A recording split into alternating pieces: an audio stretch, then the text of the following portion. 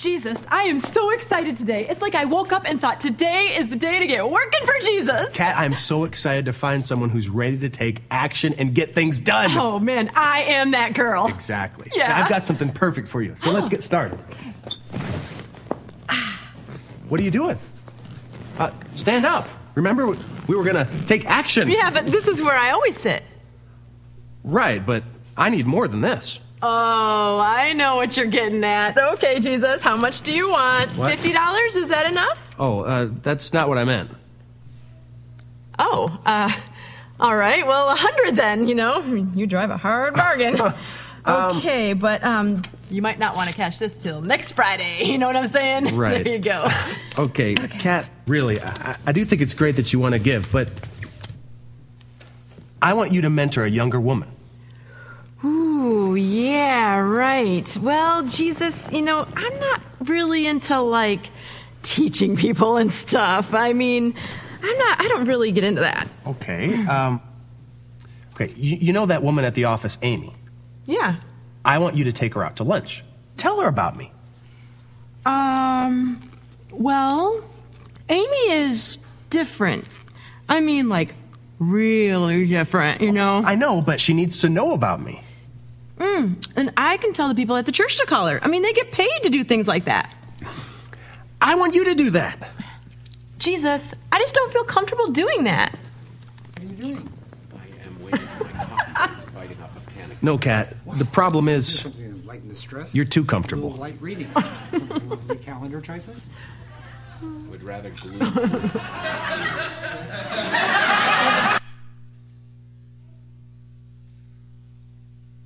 I think this video captures really well what we've been talking about here at Friedens over the last few weeks. How Jesus calls us not just to sit there and to try to be as comfortable as we possibly can, but instead to get up and to take a step of faith and to really seek to make a difference in the kingdom of God.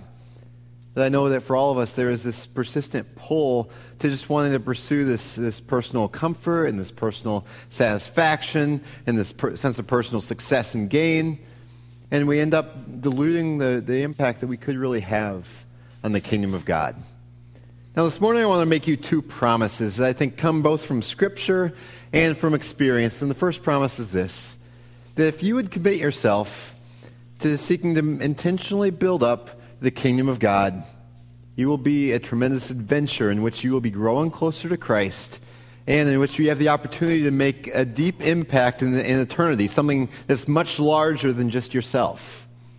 That's what would happen if you seek to really invest your life in building up the kingdom of God. There's a second promise I would make you as well that comes from both Scripture and from experience. That if you invest your life fully in seeking to build up the kingdom of God, it will not be easy. It won't be easy. There will be times of heartache and times of discouragement. There will be times where people will question you or where they will directly oppose what you are seeking to do. It will be a great adventure in which you can impact eternity, but it will not be easy. Now this morning you may have already seen in the bulletin what the title of this morning's message is. The title is Opposition and Discouragement. And maybe when you saw that title you felt like, oh great. I wanted something kind of uplifting, and that doesn't sound much fun at all. I want something that's kind of going to fuel me up for my week. I'll make you a deal. If you are a person who has never experienced any trouble or discouragement or opposition, you can go and leave right now, because this message is not for you. But if you're among the 100% of society who does experience those things, then this message is for you. And I think that we would do well, because we all experience big battles in our life, because we experience opposition, discouragement, and disgrace at times, we would do very well to seek out what is the biblical perspective of how we respond to those things. So I invite you to turn your Bibles this morning to Nehemiah chapter 4. Nehemiah chapter 4. I want to give a little bit of background of where we've been so far over the last few weeks, because if you don't understand where we've been and where we've come from, you're going to really struggle to understand what's going on right here. So Nehemiah is a man who lived about 2,500 years ago.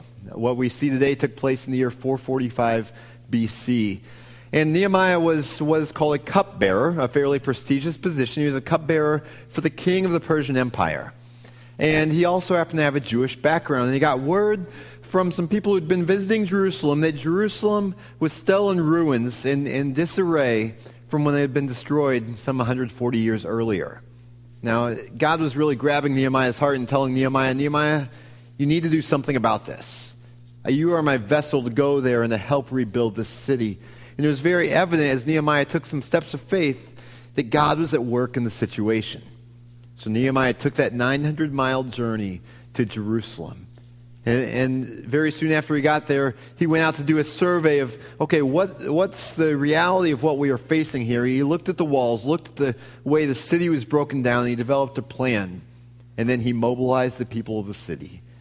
Last week in Nehemiah chapter 3, we saw that there were some 40 different groups of people around the city working to rebuild the wall. Now, you may be wondering, what is the importance of a wall around the city? Because we don't have walls around our cities anymore.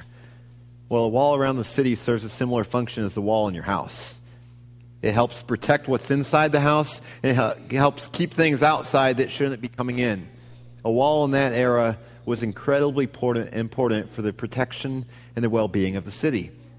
And so Nehemiah was there. He's helping to oversee the rebuilding of the wall. It was quite this effort of teamwork. But as we will see today, this effort is certainly not smooth sailing. So I'm going to pray for us, and we're going to dive in to Nehemiah chapter 4. Our Father, we recognize that we do live in a world that is full of struggles and strife and suffering and discouragement. I mean, even think about how Jesus said that in this world you will have trouble. Lord, we all have experienced that, and many of us are currently experiencing that right now in our families or in our workplaces or our own personal lives. And I pray that you will help us to see from Scripture and through the power of your Holy Spirit working in our hearts this morning how we should look at this opposition and challenge that we face and how we should respond to it in a way that honors you. We pray these things in Jesus' name. Amen. So over the course of our time this morning, we're going to go through almost all of Nehemiah chapter 4, but I'm going to begin by reading verses 1 through 3. Nehemiah writes that when Sanballat heard that we were rebuilding the wall, he became angry and was greatly incensed. He ridiculed the Jews, and in the presence of his associates in the army of Samaria, he said, "What are those Jews doing? Will they rebuild the wall? Will they offer sacrifices? Will they finish in a day? Can they bring the stones back to life from those heaps of rubble, burned as they are?" Tobiah the Ammonite, who was by his side, said, "What they are building, well, if even a fox climbed up on it, he would break down their wall of stones." So we see here that the opposition is beginning to escalate against the rebuilding of this wall. See these two men, Sanballat and Tobiah, essentially they are two bullies, and like I said, the opposition is beginning to escalate here. This isn't the first time we've heard of these two men through the book of Nehemiah. In the past, when they heard about the rebuilding of the wall, they began to get a little disgruntled and upset. They confronted Nehemiah at one point, but here we see that this opposition is escalating to another level.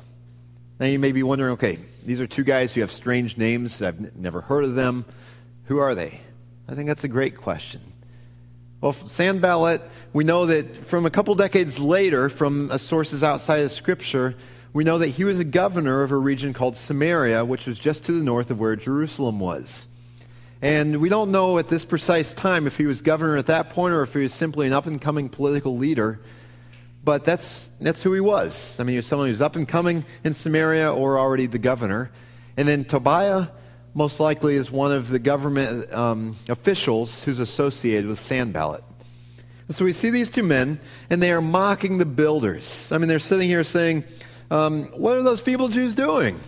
I mean, do they really think they can rebuild that wall? I mean, look, that thing's so weak, they don't know what they're doing. Even if a fox went up there and started to crawl around on the wall, it would fall down because, I mean, they can't do this. I mean, it reminds me of two immature 10th graders leaning up against their locker in the hallway, just making fun of all the people who are walking by, looking at, hey, can you believe what he's wearing? Hey, look at him over there. And I mean, that's what it reminds me of, honestly. But we know from experience, I mean, from my experience, probably from yours as well, that it hurts when people begin to be bullies, say bad things about you. I remember back when I was in 7th grade, there were these two new boys who moved to our school, and they seemed to make it their personal mission over the course of a couple months to make my life miserable, at least in gym class. Now, thankfully, I did have some friends on the football team who definitely stuck up for me really well, but it didn't make life easy. I mean, those two guys, I didn't exactly enjoy the time in gym class, especially the locker room during that time, because they were bullies. Thankfully, they moved on pretty quickly after that. But we know that it is not fun when people are making fun of us and bullying us. And the reality is that bullying does not stop simply when you get out of high school. I've seen bullies of pretty much all ages, even into their 60s or 70s. People who have a strong opinion, and they're willing to throw their weight around to get their way done, and they don't care who they hurt in the process. They're bullies. And we see here that these two men are bullies as well. And so what is Nehemiah's response to this bullying, to this questioning and stuff? It's to pray. Now you may be thinking, well, that's nice. Yeah, we should definitely pray. That's kind of the stereotypical Christian answer of it's kind of trite, kind of nice. But we need to recognize that when we look at Nehemiah's prayer here, there's nothing quaint and nothing nice about what he prays. Listen to what he says. Hear us, O our God, for we are despised. Turn their insults back on their own heads. Give them over as plunder in the land of captivity. Do not cover up their guilt or blot out their sins from your sight, for they have thrown insults in the face of the builders. I mean, not exactly kind words there, are they? I mean, there's a lot of anger there.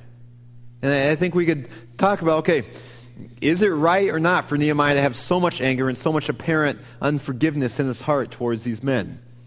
But I think there are a couple of important points that we need to make here, and one of them is that at least Nehemiah is going to God with these issues rather than going and striking out and attacking these men who are ridiculing him. I mean, that's a sign of wisdom and a sign of faith right there. And also we need to recognize that this type of prayer of calling down curses on someone is not unprecedented in Scripture. In the book of Psalms, there's a category of Psalms called the imprecatory Psalms, which that may seem like a strange word, but simply what it means is Psalms of cursing.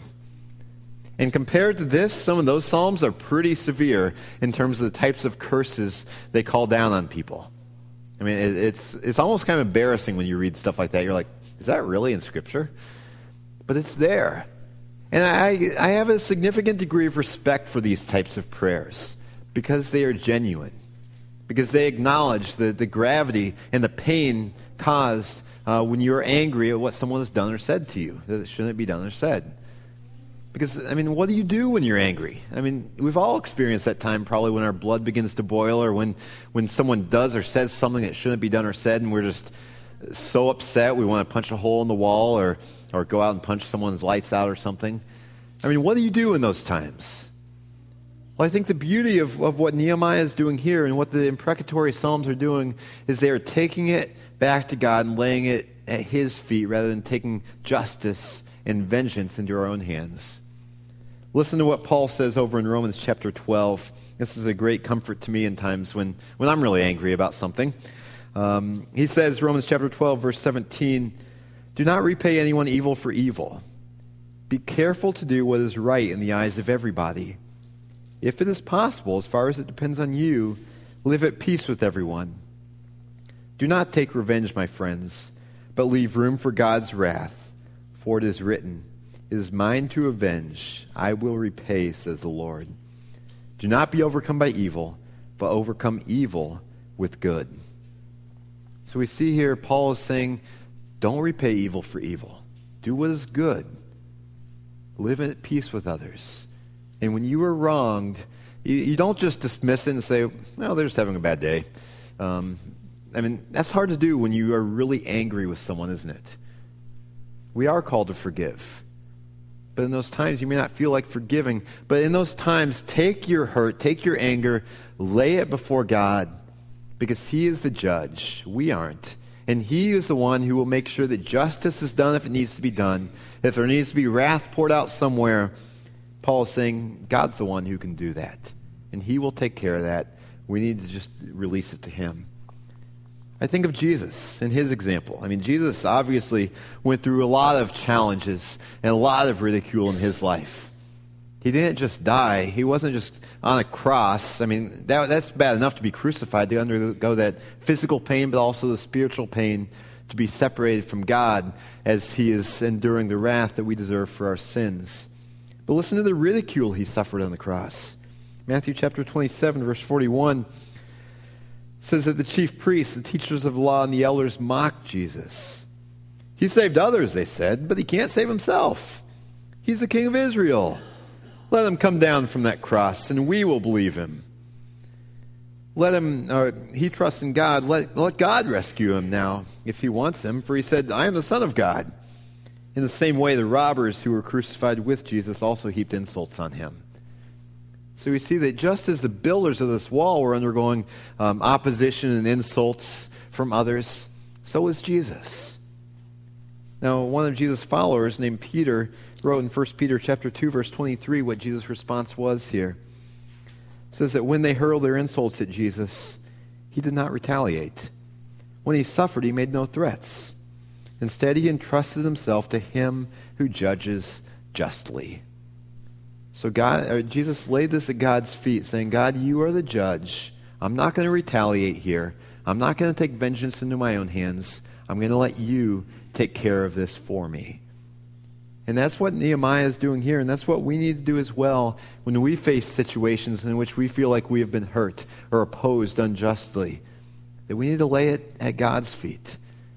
Through the course of today's message, I'm going to share a few principles that we can apply in our lives when we're facing discouragement or opposition. And one of the principles is to surrender the situation to God. Just say, God, this is hard. God, I don't like this. God, this stinks. God, this is what I want to do to those people. But I'm going to lay it at your feet. I'm going to let you take care of this. I'm going to surrender it to you. One practical piece of advice is that if you're angry at someone, stay away from email and Facebook and Twitter. Because I can't tell you how many times I've seen stuff come through on my email of someone who's upset with me or with someone else, or come through on Facebook for the whole world to see, and you can't take that back. Yeah, you can delete it from Facebook. I've seen that happen if someone go out, and then a couple hours later they realize, hey, I shouldn't have put that out there, so they delete it. But the impression on those who saw it is still there. You need to surrender it to God first and let him take care of the situation.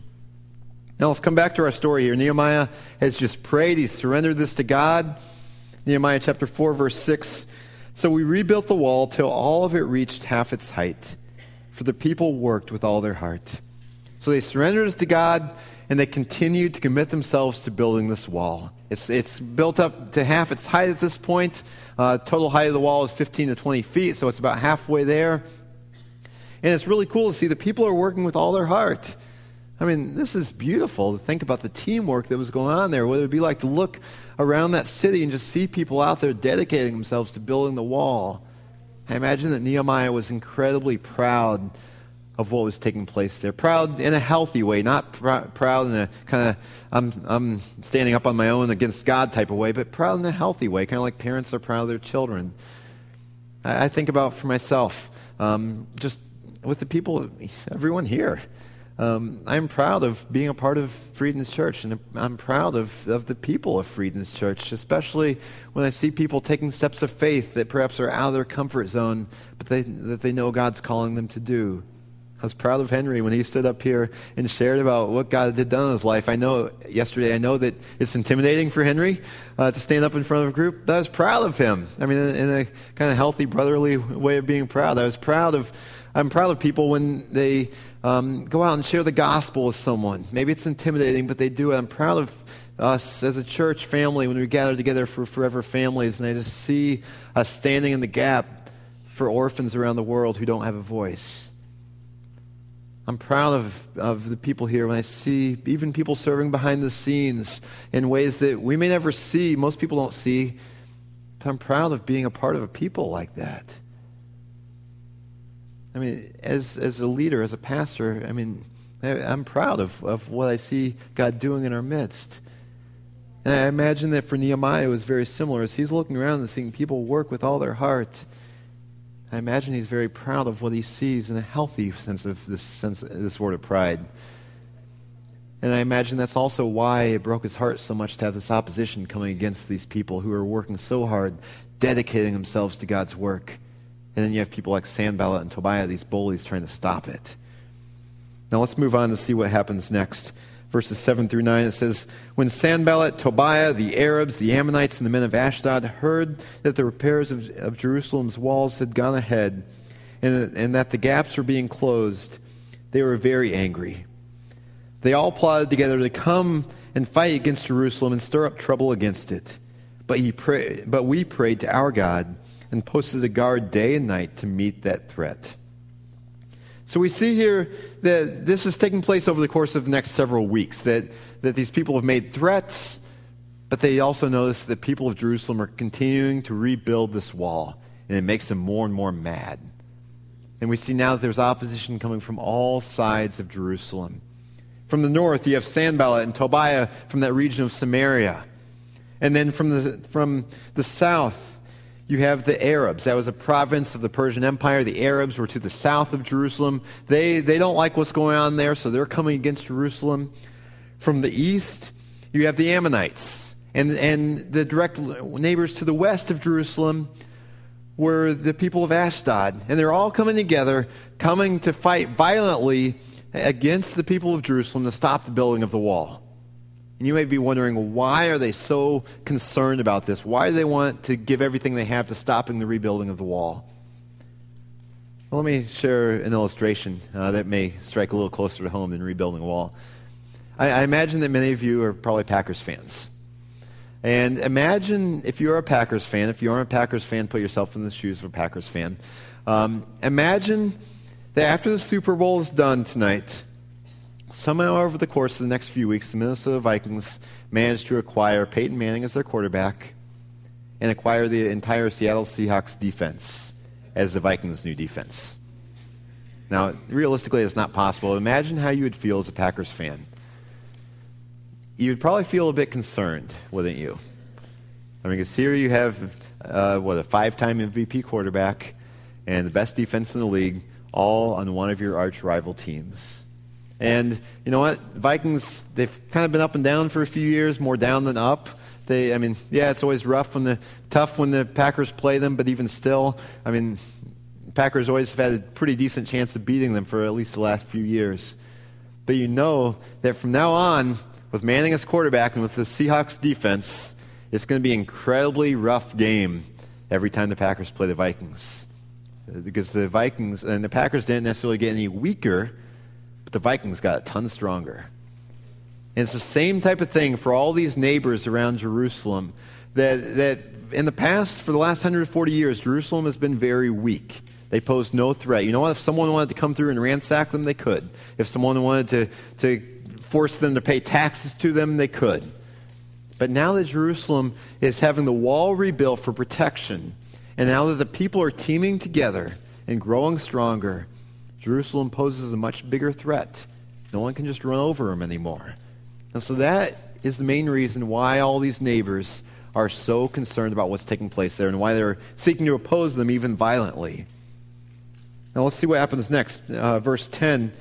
Meanwhile, the people of Judah said, "The strength of the laborers is giving out, and there is so much rubble that we cannot rebuild the wall." Also, our enemies said, "Before they know it or see us, we will be right there among them and will kill them and put an end to the work." Then the Jews who lived near them came and told us 10 times over, "Wherever you turn, they will attack us." So we see that the people are beginning to get discouraged. These threats have been coming for weeks at a time, and they hear these threats. They're not just words anymore, they're threats of violence. People are worried they're going to be killed in the process. And they're looking at the work they've done on the wall. Yes, they've gotten a lot of good work done, but man, there's still so much to go. There's still so much rubble around, and they're getting discouraged. You know what? It's not a big deal if 1 or 2 people get discouraged. But what is happening here is that the people who are getting discouraged are discouraging the other people, and discouragement's going very quickly through the entire city. And so it's important that Nehemiah responds. And we need to recognize that when we get discouraged, it shouldn't surprise us. Because discouragement and opposition are inevitable in this broken world. I mean, I think there's a tendency to think, well, if I'm really following God, if I'm really committed to Him, if I'm really living a holy life, if I'm really in the center of His will, then surely I will be exempt from the trials of this life. Surely then things will be a little bit easier. But we look at Nehemiah. It certainly wasn't the case for him. I mean, he was right in the center of God's will here, doing God's work, building up God's people. But he certainly faced challenges. But for him, he recognized, you know what, this opposition is something that shouldn't catch me by surprise. It's to be expected. It's the same for us, that we shouldn't be caught by surprise when we face opposition or discouragement, because we have enemies that are working against us. Biblically, we have three specific enemies that work against us. The world, meaning the value systems of this world, perhaps even governmental structures that at times are set up against the purposes of God. The flesh, our sinful nature, is another enemy that we have. That, you know what, we all have this sinful nature, and when we come to faith in Christ, we no longer have to bear the penalty for that sinful nature. We are free of condemnation then. And we have been freed from the slavery to that sinful nature. But even still, while we're on this earth, that sinful nature still is living inside of us. And it wells up. And at times, we can become our own worst enemy in trying to follow Christ and fulfill His purposes for building His kingdom. Because our flesh, our sinful nature, wells up and diverts our course from where God's calling us. And then we have the enemy of the devil. Satan is real. And the spiritual forces of darkness are real, and they oppose what God is doing in this world. And so when we face opposition as a church, it shouldn't surprise us if we're seeking to build up the kingdom of God. And for Nehemiah, when I look at this opposition he's facing, I fully believe that this opposition is being empowered and guided by literal spiritual forces of darkness. Demons, maybe Satan himself, is opposing what's going on here through people like Sanballat and Tobiah and these others. So we have enemies who are working against us, and the people are beginning to get discouraged here. It's important that when we feel discouragement and opposition, that we then take faith-filled action and faith-fueled action in what we are doing. There are a couple things that we may be tempted to do when we face discouragement and opposition that are not healthy. One of the things we may be tempted to do is just to throw in the towel and to give up and say, you know what, it's just too hard. It's not worth it. Maybe this wasn't God's will. I'm just going to give up. That is not what our first reaction should be if we face opposition or discouragement. A second thing that we should not do on the opposite end of the spectrum is don't simply just push ahead as if nothing happened.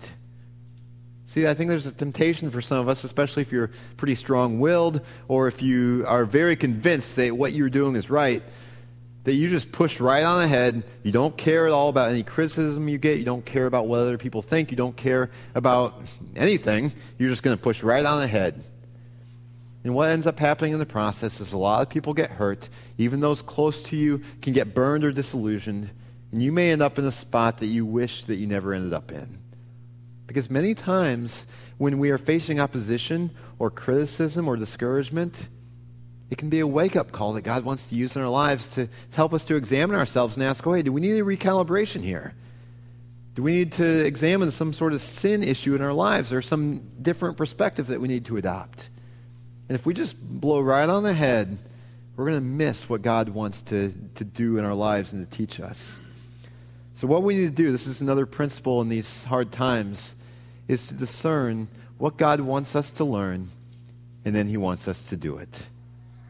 He wants us to ask God, okay, God, what are you trying to teach me here? What can I learn? What do I need a recalibration of direction?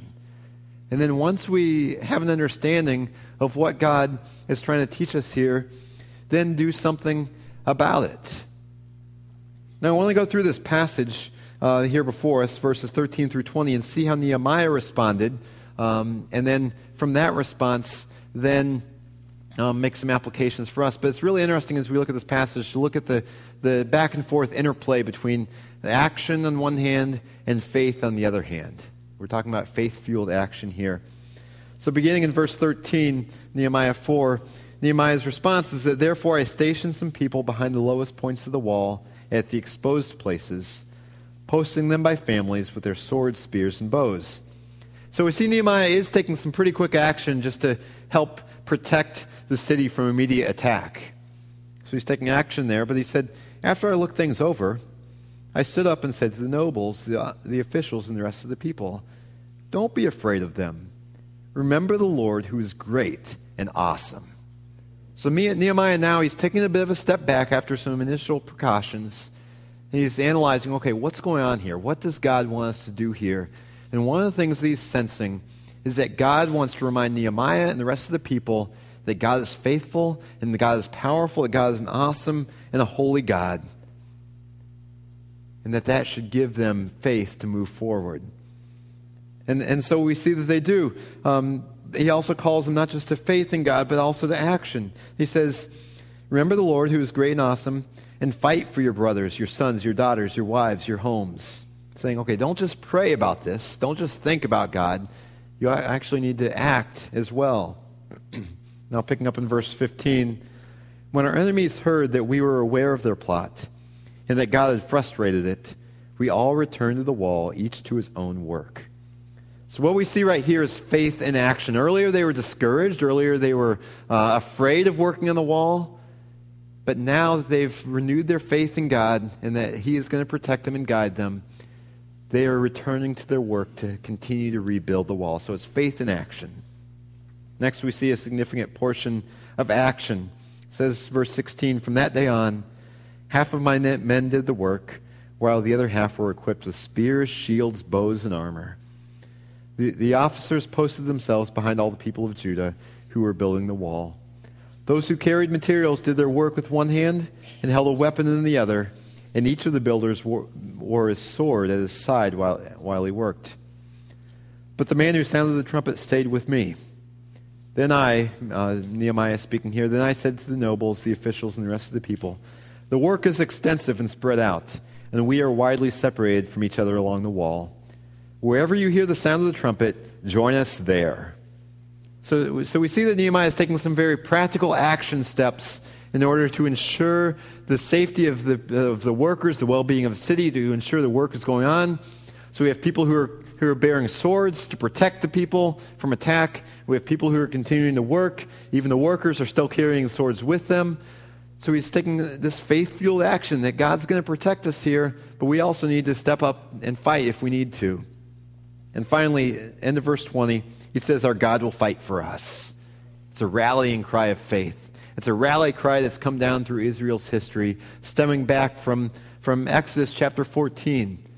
You see, when Israel was led out of captivity, out of slavery in Egypt, I mean, it was a great time of rejoicing. God was using Moses because they'd been enslaved. Now they're coming out of Egypt. But they suddenly came between a sea, kind of a rock and a hard place. The Red Sea on one side and Pharaoh's army behind them. They didn't know what they were going to do. But Moses said to them, don't be afraid. Our God will fight for us.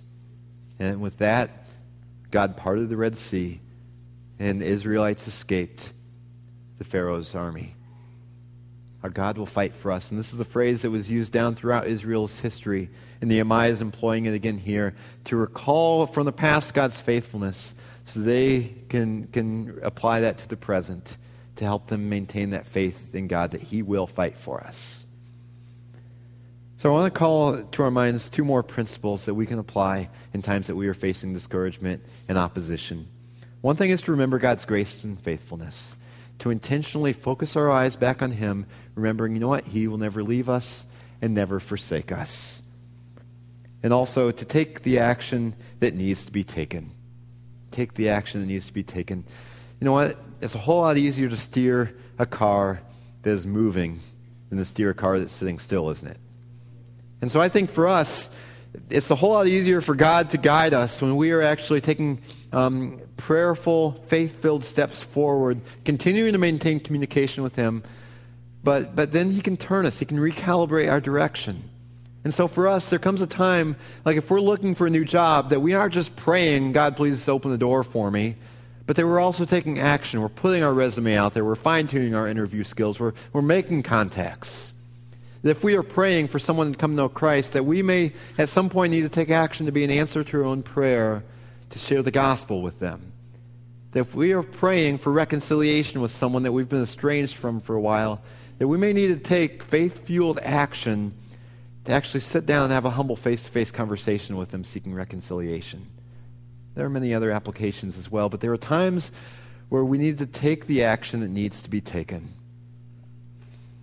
Now, I want to come back to this passage once more, Nehemiah chapter 4, verse 21, just to see what happens next. It says, "So we continued the work with half the men holding spears from the first light of dawn till the stars came out."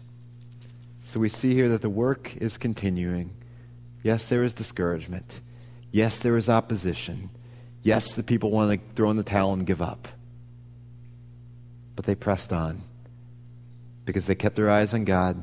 They surrendered the situation to Him, and they worked together, and they took the action that needed to be taken, but they kept moving forward. Now, I think about this topic we're talking about applies not just to us as individuals when we face hardship and challenges, but it applies to us as a church as well. If we really want to stand up for Christ, there are going to be people who don't like that. There are people in our society who don't like Jesus, who don't like biblical values, and if we stand up for these things, they will oppose us, indirectly or sometimes directly. And for us, as personally, there will be times where we don't feel like we want to stand up for the kingdom of God, where it's hard to be a Christian, where it's easier to just kind of blend in. In those times, we need to remember that Jesus is actively at work right now in the world to build His church. He said, "I will build my church, and the gates of hell will not prevail against it." And we need to remember that we shouldn't be surprised if there's opposition or discouragement, but that we need to press on. And maybe you're at a point in your life right now where you're looking at maybe your life as a whole, or at least some part of it, and you feel like, you know what, I've given up there. I want to throw in the towel. I've fallen, and I really don't even feel like getting back up. Maybe you're looking at your life, and you're like, I kind of like my cozy chair.